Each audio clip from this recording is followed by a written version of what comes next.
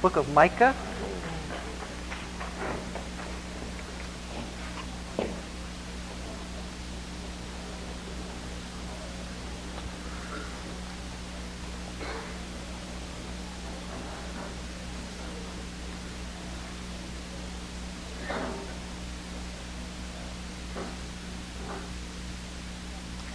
When we speak about the sovereignty of God, His rule over the destiny of men and nations, we are talking about something that is absolute. In God's sovereign rule, there are no accidents. There are no surprises to Him. Nothing catches Him off guard. His rule and His decrees are as absolute as His power. They are as absolute as His wisdom. They are as absolute as His very nature is infinite in scope and extent. The psalmist says, how unsearchable are His judgments and unfathomable His ways. We can never fathom, plumb the depths of God's wisdom. We cannot even scratch the surface of God's wisdom except to explore the wonders, beauty, and the complexity of nature. We can do that. And we can learn from what God chooses to reveal to us in His Word, what theologians call special revelation, direct communication from God, revealed truths like in the Bible. But to say that we understand the ways of God or the mind of God, we don't. We do not and we cannot fully even begin to approach understanding. Speaking of God's creative power and sovereignty, Psalm 33 verse 8 says, let all the earth fear the Lord. Let all the inhabitants of the world stand in awe of Him. For He spoke and it was done. He commanded and it stood fast.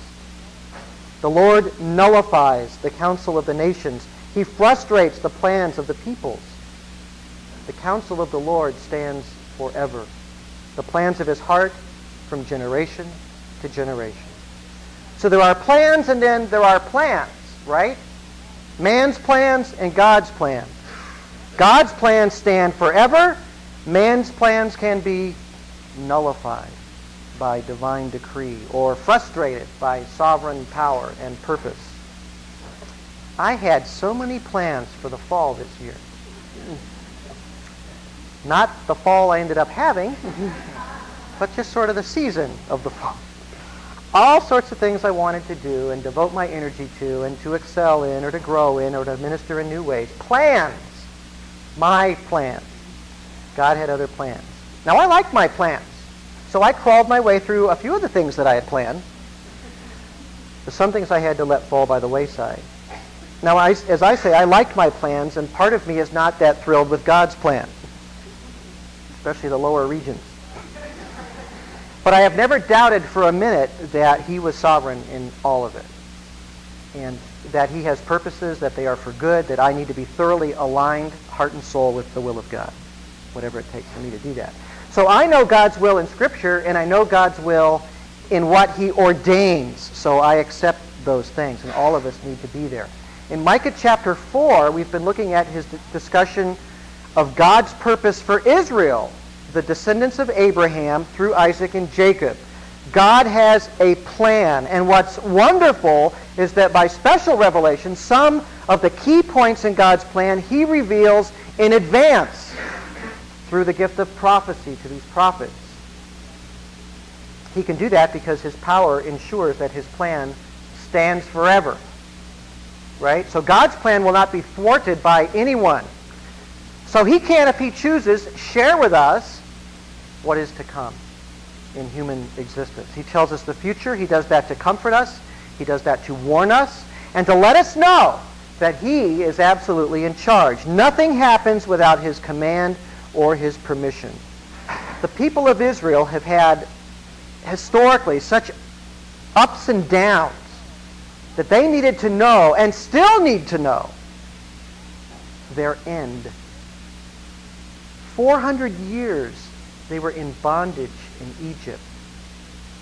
What if you were in just the first 50 or 60 years? Your people, God would expect you to be faithful and loyal to Him and carry on, even though there's another 350 years of slavery ahead of you.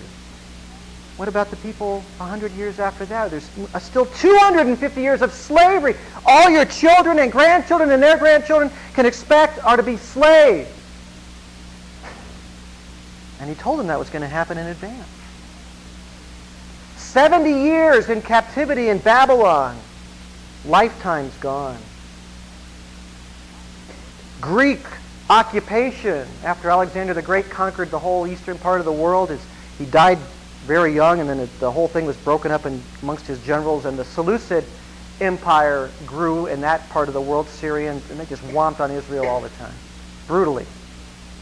And then they finally fell to the Romans, and ultimately to a Roman Holocaust, which made Nazism look mild by comparison.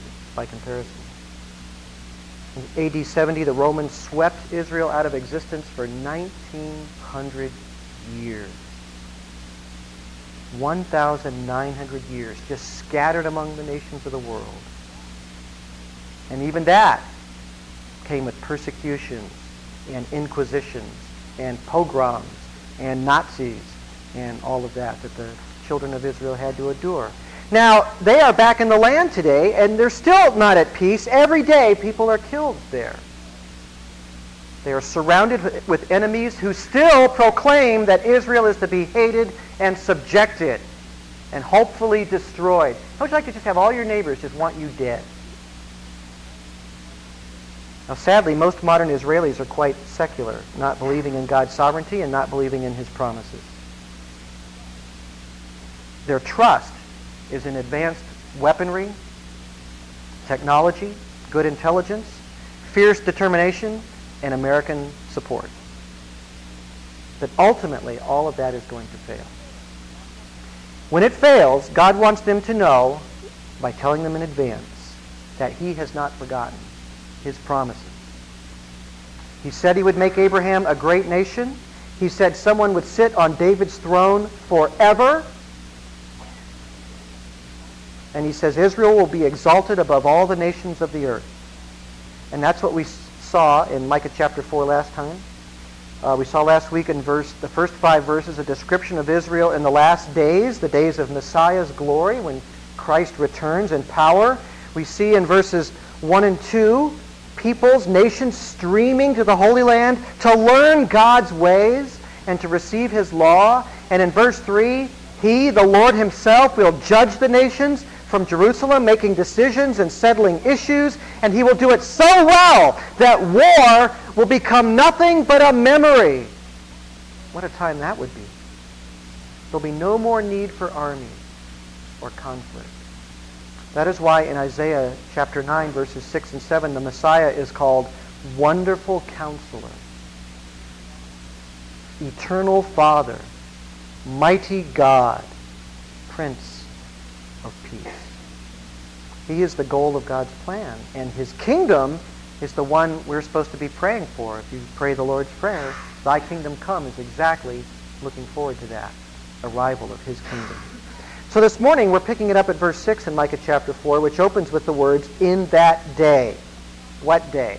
Now when you're reading prophecies in the Old Testament, you have to be a little bit careful about what time you're talking about, because a prophecy can be talking about the immediate future, it can be talking about 100 years from now, it can be talking about the end of the world. And sometimes it's not really explained where that breaks down and which time period he's talking about. You just sort of have to bring in other parts of Scripture to help you judge that, or pay really close attention to the language that's using and measure it all out very carefully. You have to be very careful. A classic example of that is in Luke chapter 4, where Jesus Himself goes to the synagogue in Nazareth, his hometown. You remember that? And they ask Him to do the reading for the day, and traditionally in those days you would read a portion of Scripture if you were the chosen one by the rabbinical rulers of the synagogue, and then you'd make a little commentary on it, and then you'd sit down. So Jesus goes over to the scroll box or whatever, and He picks out Isaiah, takes it over and lays it on the lectern, and scrolls way down to chapter 61. And He begins reading at the first verse of Isaiah chapter 61, which says, "The Spirit of the Lord is upon me, because He anointed me to preach the gospel to the poor. He has sent me to proclaim release to the captives, to set free those who are downtrodden, to proclaim the favorable year of the Lord." Then it says, "And He closed the book," which means He rolled up the scroll, "and He gave it back to the attendant, and He sat down. And all the eyes of the synagogue were on Him." So He stops at the first half. The first half of Isaiah 61, verse 2. He closes the book, And he sits down, and then he says this: today, this scripture has been fulfilled in your hearing. Can you imagine that moment? Well, they flipped out. They hated him for it. But what an awesome moment when he tells you that all of those longed-for promises, the presence of God on earth, are fulfilled. Now, if he had read one more word, he could not have said that. Today the scripture is fulfilled in your hearing. Because the very next words are, and the day of vengeance of our God. And if he had read that sentence, he couldn't say, today the scripture has been fulfilled in your hearing, because that is at least 2,000 years after the first half of the verse. So one sentence, he's going to proclaim the favorable year of the Lord, is separated by thousands of years from the next sentence, the day of vengeance of our God. So you wouldn't know that, just reading it through without his own understanding of it being revealed. So between the first line and the second line, you've got this huge gap of time. The whole idea of Messiah coming 2 times is not clearly spelled out in the Old Testament, although one could surmise it, since the Messiah is supposed to rule forever and be killed. I mean, you could maybe figure out, how's that going to work? Kind of get your interest up. But it never really says he's going to come twice until you get to the New Testament, and he himself tells us that. So the point is, you have to be careful about assigning times and fulfillments in Old Testament prophecy. Sometimes you must bring other clearer revelation in to kind of help sort it out. But Micah does give us some clues. Chapter 4, verse 6, he says, in that day. Well, what day would that be? Well, that's the day he's talking about, that day. And that takes you back up to verse 1, which says it will come about in the last days. So he's talking about the end of the age, the end of the world as we know it, the day of Messiah's power. That day is the last days. So God speaks with great compassion about how he will regather his people. Verse 6, and that day declares the Lord, I will assemble the lame and gather the outcasts, even those whom I have afflicted. The Jews must face yet another serious level of persecution before the millennial exaltation in Messiah's kingdom. That man, known in theology as the Antichrist, in Christian theology, will have it in for the Jews. Indeed, he will betray them, if you put all the pieces together in the Old Testament prophecies. Revelation chapter 12, verse 6 describes the need of Israel to flee into the wilderness for her own protection when he turns on them. And the time frame given there matches exactly Daniel chapter 9, verse 27, which talks about that last 7-year period before the return of Christ. It says in the middle of that time that this fellow will turn on Israel, shut down her religion, stop the worship that's going on in the temple that will be there at that time. And Israel, all throughout history, has been under this terrible burden of oppression, and it's going to happen again in a major way right up before the end. And we certainly can't be shocked that a powerful world leader would be consumed with the destruction of Israel. We've seen it. God gave us a preview of such a man not that long ago in world history, right? The Third Reich. Hitler tells us it not only can happen, it does happen. And God says it will happen. Satan has always labored for the destruction of the Jews because God's blessing for the world are intimately tied to these people. So if he can wipe them out, he ends God's plan. So he's always trying. But God says here he will regather, and he takes responsibility for Israel's sorrows. I will gather the outcasts, even those whom I have afflicted, because God's sovereignty controls all things. His sovereign will. Nothing happens without divine purpose. Nothing. Even evil is subordinated to God's plan. So he permits evil men to rage at times when it fits his plan. He will allow that. Sometimes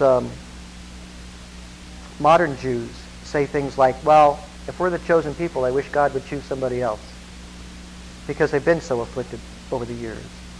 But God is preparing the chosen people for their Messiah and his kingdom. He is at work. They don't understand that yet. There's still a lot of learning to do. But they will understand it. And to say that kind of thing, like, well, I wish he would choose somebody else because we've been so roughed up, is still not to acknowledge their own wickedness, their own just deserts, as all of us deserve God's worst by our sin, that he is gracious is something we should be incredibly grateful for. Gracious in any way. And he is very gracious to them. To still cling to pride is not wise, and that will not always be that way. They're going to let that go one day. By God's grace. I'll show you that in a minute. Verse 7. I will make the lame a remnant, and the outcasts a strong nation. And the Lord will reign over them in Mount Zion from now on and forever. Forever. Now, remnant we've talked a lot about many times. It's the believing part of the whole, right? The redeemed of the nation, and it's not going to be just a few. Remnant you think small, but in this case it's not small. Remnant may be a few now, but it will be many then, so much so that he says a strong nation will emerge. So God will grant Israel repentance and faith in Christ, and all their former blindness and stubbornness will be set aside, and in true repentance they will grieve their sins and their previous unbelief. And it says the Lord will reign over them. That's the Lord Christ, God in human flesh. Zechariah has a beautiful description of this gracious salvation that God will bring to his own people in the last days. Zechariah chapter 12, verse 8, it says, in that day the Lord will defend the inhabitants of Jerusalem, and the one who is feeble among them in that day will be like David. And the house of David will be like God, like the angel of the Lord before them. And it will come about in that day that I will set about to destroy all the nations that come out against Jerusalem. And I will pour out on the house of David and on the inhabitants of Jerusalem the spirit of grace and of supplication, so that they will look on me whom they have pierced. Who's that? Christ. And they will mourn for him, as one mourns for an only son. And they will weep bitterly over him, like the bitter weeping over a firstborn. In that day there will be great mourning in Jerusalem, like the mourning of Hadadrimmon in the plain of Megiddo. And the land will mourn, every family by itself, the family of the house of David by itself, and their wives by themselves, and the family of the house of Nathan by itself, and their wives by themselves, and the family of the house of Levi by itself, and their wives by themselves, the family of the Shemites by itself, and their wives by themselves, all the families that remain, every family by itself, and their wives by themselves. Why all that detail? To give you the sense of the extent into every family. They will behold in their hearts Christ whom they afflicted once, and they'll repent over that, and they'll embrace him with tears of repentance. So in all these families, they will look on him whom they have pierced, and they will mourn for him. That's Christ they're going to believe. And God will rescue them and rule them. Micah helps identify who we're talking about in verse 8. As for you, tower of the flock, hill of the daughter of Zion, to you it will come. Even the former dominion will come. The kingdom of the daughter of Jerusalem. Now that sounds a little obscure. Tower of the flock, Migdal Eder. It's a place. And it's a place right near a little town. A little town called Bethlehem. And the hill, or Ophel, of the daughter of Jerusalem, is talking about Jerusalem. So those two places, what's the connection between them? In one place, David was born, and in the other place, David ruled. And Messiah, fulfilling all the promises and the purposes of David, will be born there, and he will rule there. To you it will come, Bethlehem and Jerusalem. Christ's birth, Christ's rule. And he's getting us ready for chapter 5, verse 2, where Bethlehem is specifically identified as the place where one is going to come forth whose goings forth are from long ago. An eternal being will come forth from Bethlehem. Well, what will come? Dominion, he says, a kingdom, the kingdom. Now, in verse 9, we have a time shift. So you have to pay attention now. He's talking now to his own and the immediately following generation, the Micah's day people, and those that are going to follow them, their children. He's getting them ready for the captivity that is coming. This is a specific prophecy of the captivity, verse 9. Now, why do you cry out loudly? Is there no king among you? Or has your counselor perished? That agony has gripped you like a woman in childbirth? Israel is in lamentation. You could compare the agony to a woman in labor, which is a sight that is not pleasant to behold in my experience. Since my wife's not here, I can talk about it. man, you just didn't want to be there, seeing somebody that you cared about in that much grief. I mean, it's hard to see that. I mean, all that suffering. And then when they grab you and pull you really close and say, get the drugs. Now, it's like, it's... you just have to listen. But I mean, I was so unprepared for the pain on my wife's face when she was giving birth. It was like, gosh, this is really bad. But, and that's what he's describing here, that the anguish. Why? Why are they upset? No king. And that is exactly what happened about 100 years after Micah gave this prophecy about Babylon. King Zedekiah was taken captive, and this was the beginning of the Babylonian captivity. In fact, the actual event is recorded in detail in Jeremiah chapter 52, verse 4. I want to read that for you because you can sense the travail of the land and the anguish. It says, it came about in the 9th year of his reign on the 10th day of the 10th month that Nebuchadnezzar, king of Babylon, came, he and all his army, against Jerusalem, camped against it and built a siege wall all around it so no one could escape. So the city was under siege until the 11th year of King Zedekiah. That is a long time. On the 9th day of the 4th month, 4 months of being under siege. Now, in a large city like that, guess what runs out real quick? Food. Food, that's exactly right. The famine was so severe in the city that there was no food for the people of the land. Then the city was broken into, and all the men of war fled and went forth from the city at night by way of the gate between the two walls, which was by the king's garden, though the Chaldeans were all around the city, and they went by way of Arabah. But the army of the Chaldeans pursued the king and overtook Zedekiah in the plains of Jericho, and all his army was scattered from him. Then they captured the king and brought him up to the king of Babylon at Riblah in the land of Hamath, and he passed sentence on him. And the king of Babylon slaughtered the sons of Zedekiah before his eyes, and he also slaughtered all the princes of Judah in Riblah. Then he blinded the eyes of Zedekiah, and the king of Babylon bound him with bronze fetters and brought him to Babylon and put him in prison until the day of his death. So they left him his eyes so he could watch his children be slaughtered, and then they plucked his eyes out. Now, remarkably, in Ezekiel chapter 12, God takes credit for this turn of events as well, where he says in chapter 12 of Ezekiel, verse 13, I shall also spread my net over him, and he will be caught in my snare, and I shall bring him to Babylon in the land of Chaldeans, yet he will not see it, though he will die there. So God's snare, Babylon's fury and cruelty, and yet again, human wickedness, completely evil on the part of men, yet God's sovereignty. They are guilty, murdering conquerors, and God's servants at the same time, unknowingly, used to punish his own people for their sins. That is really important to understand about how God works. And it's important to understand even yet for the future. Verse 10, writhe and labor to give birth, daughter of Zion. Like a woman in childbirth, from now you will go out of the city, dwell in the field, and go to Babylon. Then he says, there you will be rescued, and the Lord will redeem you. There you will be rescued, and the Lord will redeem you. This will happen. Loss and captivity, the enemy even identified in advance Babylon, and they wouldn't stay there, though. They will be rescued. Then the Lord will redeem you from the hand of your enemies. So God is saying to his people, you must suffer, but suffering will end in redemption and joy.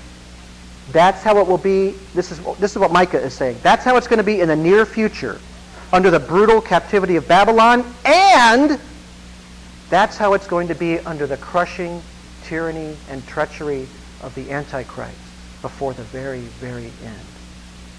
So in verse 11 of Micah 4, he takes us up again to the last days, to the future, and the last battle of this age, when many armies will be drawn to Megiddo, the valley of Jezreel, verse 11.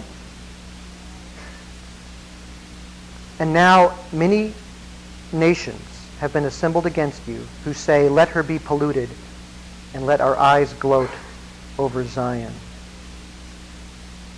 Many nations have been assembled against you, who say, let her be polluted, and let our eyes gloat over Zion. They're animosity towards Israel. It's a particular hatred. It's not just, oh, let's conquer this country. It is a hatred to destroy these people. Now, there's plenty of people who'd like to see that happen today, who feel exactly like this. Someday they'll have the resources or the political will to try and make it happen. The Bible indicates a global conflict, a kind of World War III, where the vast armies from many nations will be gathered together. You can read about it in Joel chapter 3, Zechariah chapter 12 and 14, Ezekiel chapter 38 and 39, Revelation chapter 19.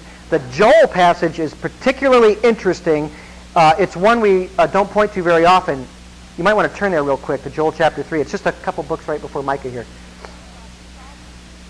In it you can see God's sovereignty and that He's the one that calls these nations to war. And you can see His blessing on Israel. He protects Israel so the nation will dwell securely in the millennium. Joel chapter 3. Guess I better find it myself, huh? It's right before Amos. There it is. Joel chapter 3, verse 9. Now listen to this really carefully. Proclaim this among the nations.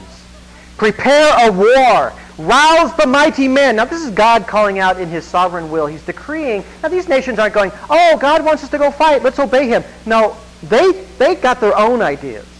They're doing their conquest for hatred, for the desire for spoils, or whatever. They're doing their thing. But God's the one sovereignly who's calling them out. And He's calling them out because He wants to destroy them. He's laying His own trap for them, if you will. Let all the soldiers draw near. Let them come up. Now here's the opposite of what we read earlier in Micah. Beat your plowshares into swords and your pruning hooks into spears. Let the weak say, I am a mighty man. Hasten and come, all you surrounding nations, and gather yourselves there. Bring down, O Lord, the mighty ones. Let the nations be aroused and come up to the valley of Jehoshaphat. For there I will sit to judge all the surrounding nations. Put in the sickle, for the harvest is ripe. Come, tread, for the winepress is full. The vats overflow, for their wickedness is great. They're going to deserve everything they get. Multitudes, multitudes in the valley of decision, for the day of the Lord is near in the valley of decision. The sun and the moon grow dark, and the stars lose their brightness. And the Lord roars from Zion and utters His voice from Jerusalem. And the heavens and the earth tremble. But the Lord is a refuge for His people and a stronghold to the sons of Israel. Then you will know that I am the Lord your God, dwelling in Zion, my holy mountain. So Jerusalem will be holy, and strangers will pass through it no more. You see, it will seem hopeless for Israel, but God is going to fight for her. And it will make the Exodus look tiny in terms of the plagues and the destruction and the judgments that God will bring. And they will be utterly destroyed as the wicked deserve. And 1,000 years of peace will be born out of that last battle.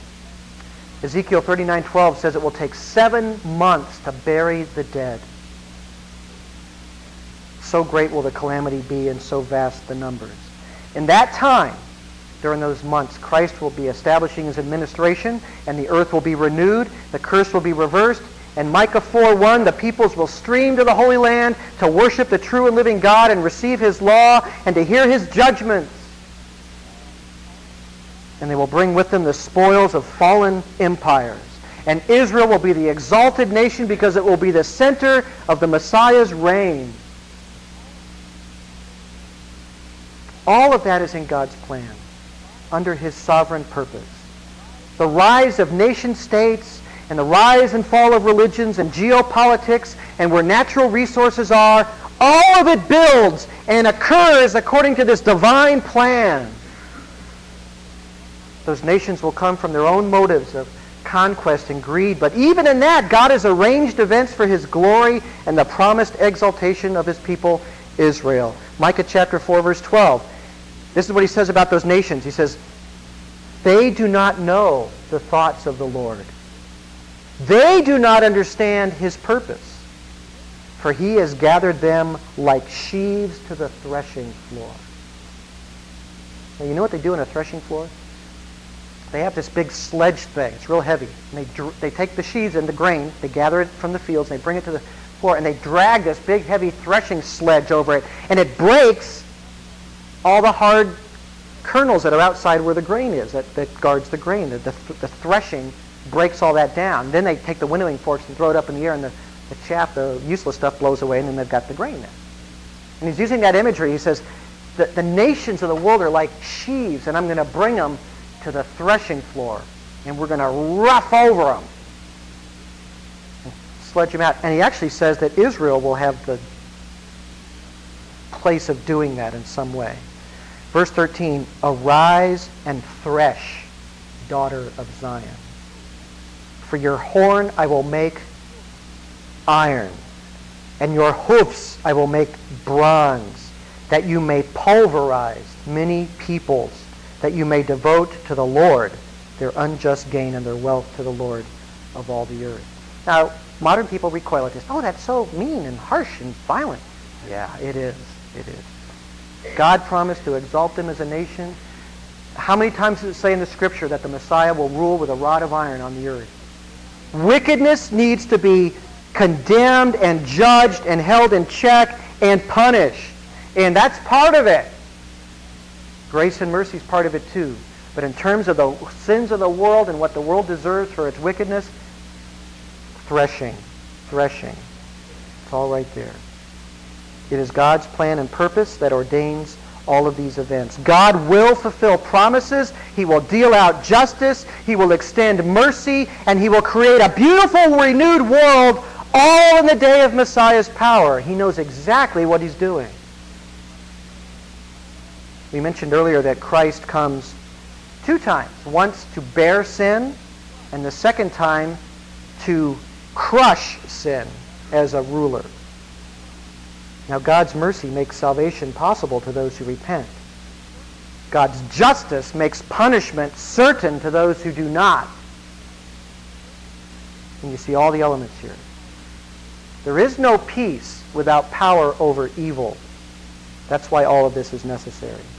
And only one man can accomplish all of this. A man that's more than a man. A king that's more than a king. And he is identifiable by the place of his birth. A very tiny, obscure place. And we'll look at that next week in Micah chapter 5. Let's pray. Father, we thank you for your great judging power, but most of all for your sovereignty, in that indeed all things are under your control. Our lives, our joys and sorrows, national events, international events, history, all under your control. We give you glory for your awesome power and wisdom, which is unsearchable and infinitely beyond. And we bow before you humbly because we have no choice. And you deserve it. You deserve our praise and our adoration. You are a great God. And Father, we thank you for extending salvation in Christ, that he did come to bear sin, our sin, on the cross so that we could be forgiven. And when you come back, we will know joy, not fear.